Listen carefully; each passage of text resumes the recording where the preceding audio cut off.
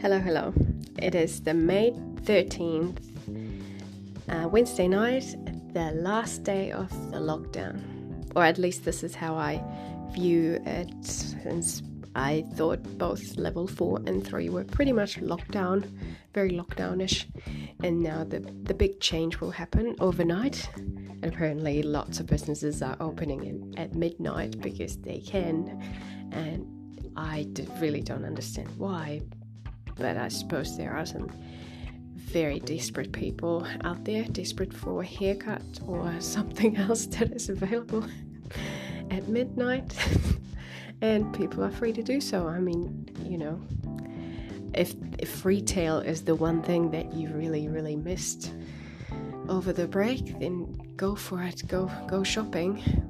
Although what I was reading about this whole how the new normal is going to look like in the retail world, it doesn't really fill me with enthusiasm for shopping, because it really sounded like a lot of work for people who are manning these shops, and a lot of kind of waiting around, and just very fiddly for the customers themselves.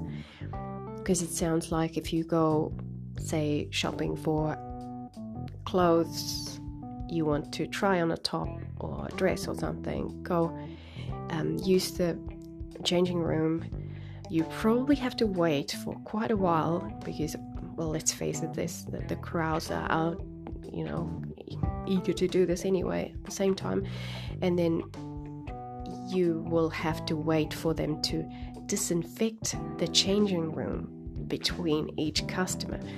I don't know what level of disinfecting is going to be happening, but that sounds like it would slow things down considerably.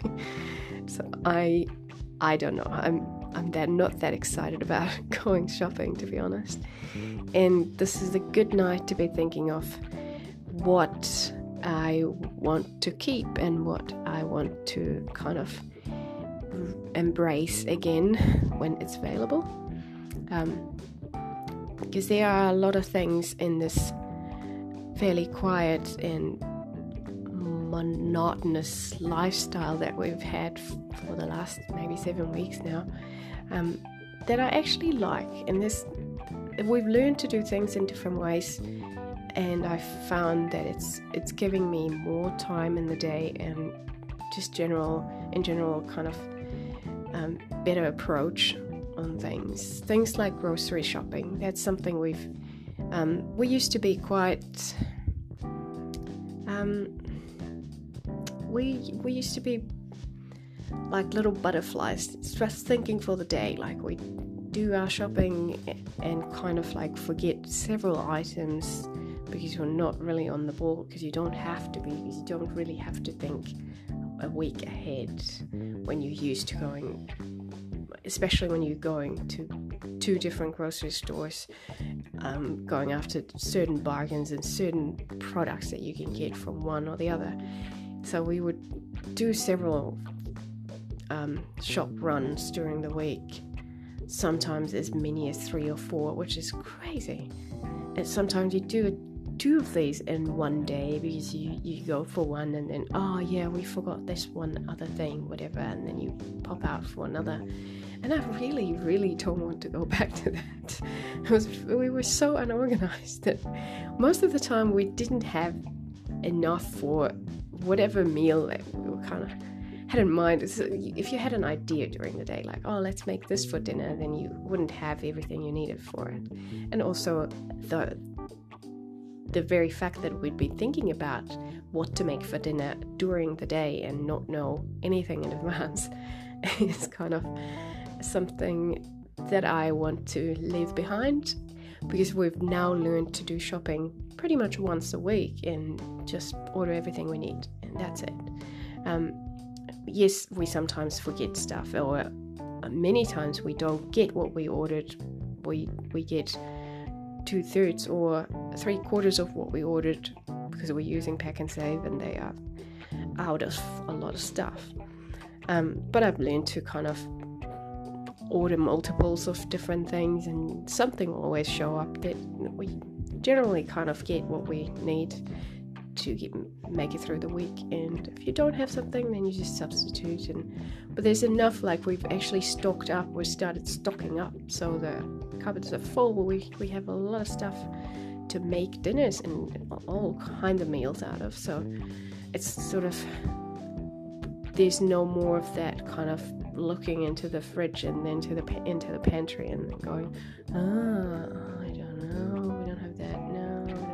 That's just, I really like this level of organization, and it does save me time and energy, because I pretty much know once I've done all that hard work, done that order, then I know what we are having for a week. We kind of know roughly what kind of meals are coming. So I'm keeping that. Now, I'm not a big fan of buying clothes and other things online, anything that you need to try on, because I do love op shopping, so that's one thing that I will go back to. I'm really looking forward to going to op shops. And maybe some other things are easier to pick up. I'm not sure.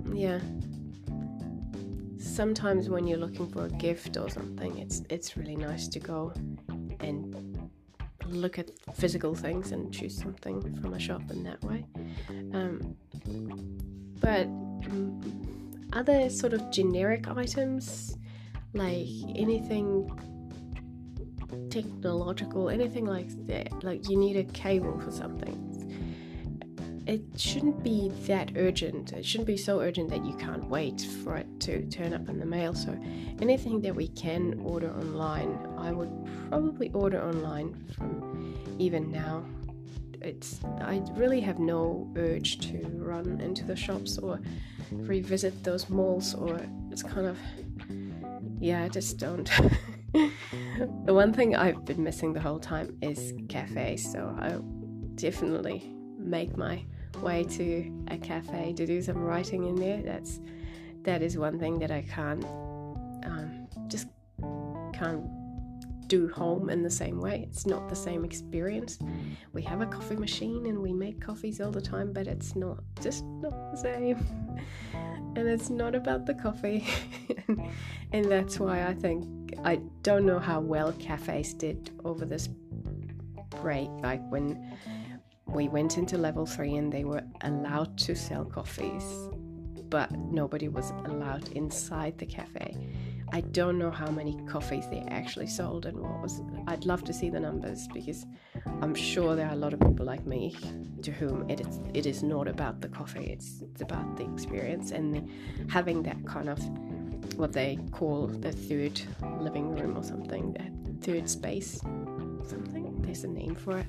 I think sociologically it's the third, those spaces that are in between our home and the truly public spaces, these kind of in-between spaces where you feel familiar, and it allows you some level of anonymity, but you're not part of a crowd or in a completely unfamiliar environment, and you're not at home where you are staring at the pile of laundry and other stuff that you should be doing.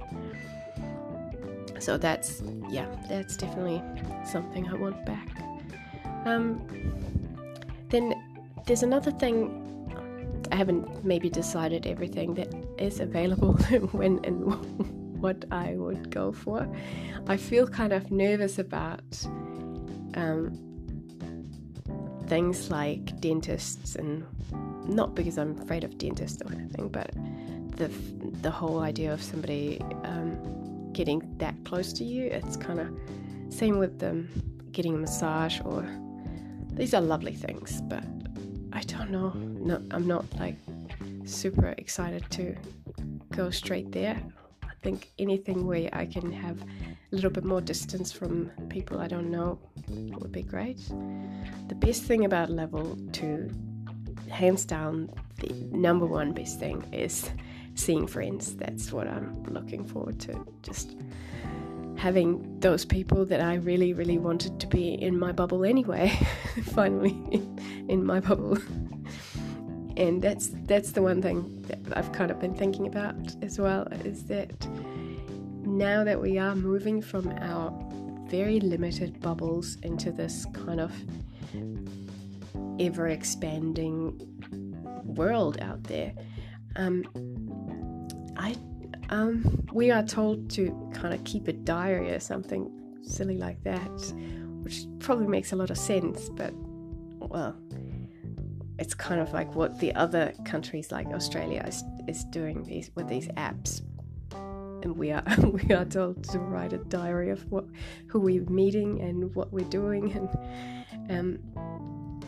and I'm sure it's useful, but it's very easy to lose track of that and kind of get to that stage where if you're suddenly stopped and asked, okay, who have you been in contact with in the last 14 days, you have no idea, because if you go back to your life as it was before, you'd be kind of, I don't know what they count as a contact. I think if it is about spending longer time with someone, then yes, maybe that can be more limited, but really you are kind of opening up your pristine bubble to all these connections, all these humans, and I wonder if it's kind of like a type of virginity that we've reached throughout this lockdown. Bear with me, this is a really weird analogy, but if you think about it that way, then who do you want to lose this virginity to? Because if with every person that you expand your bubble to from here, you increase the risk.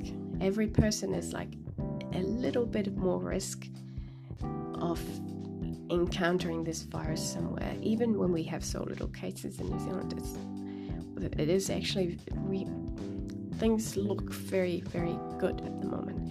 So I'm not that worried, but at the same time, you see those re-emerges in other countries, and you kind of think, yeah, we can't get that sloppy. And I think with having so little human interaction, physical interaction with anyone for this long, you kind of start to really put a lot of value, a lot of meaning into those moments, when you kind of like those few times that we've run into someone during lockdown and had a conversation from 2 meters away, and they felt really special, and that kind of was one of those things. I don't want to lose the specialness of it. I do want to make those moments count, so I want to choose carefully and kind of keep that, even if I don't keep thinking about it as a bubble, still keep that kind of my world sort of contained, because it doesn't really have to be that big for me to enjoy my life. I don't really need to be in the close vicinity of hundreds of people. I don't get anything out of that, really. It's not what I'm after in life. So my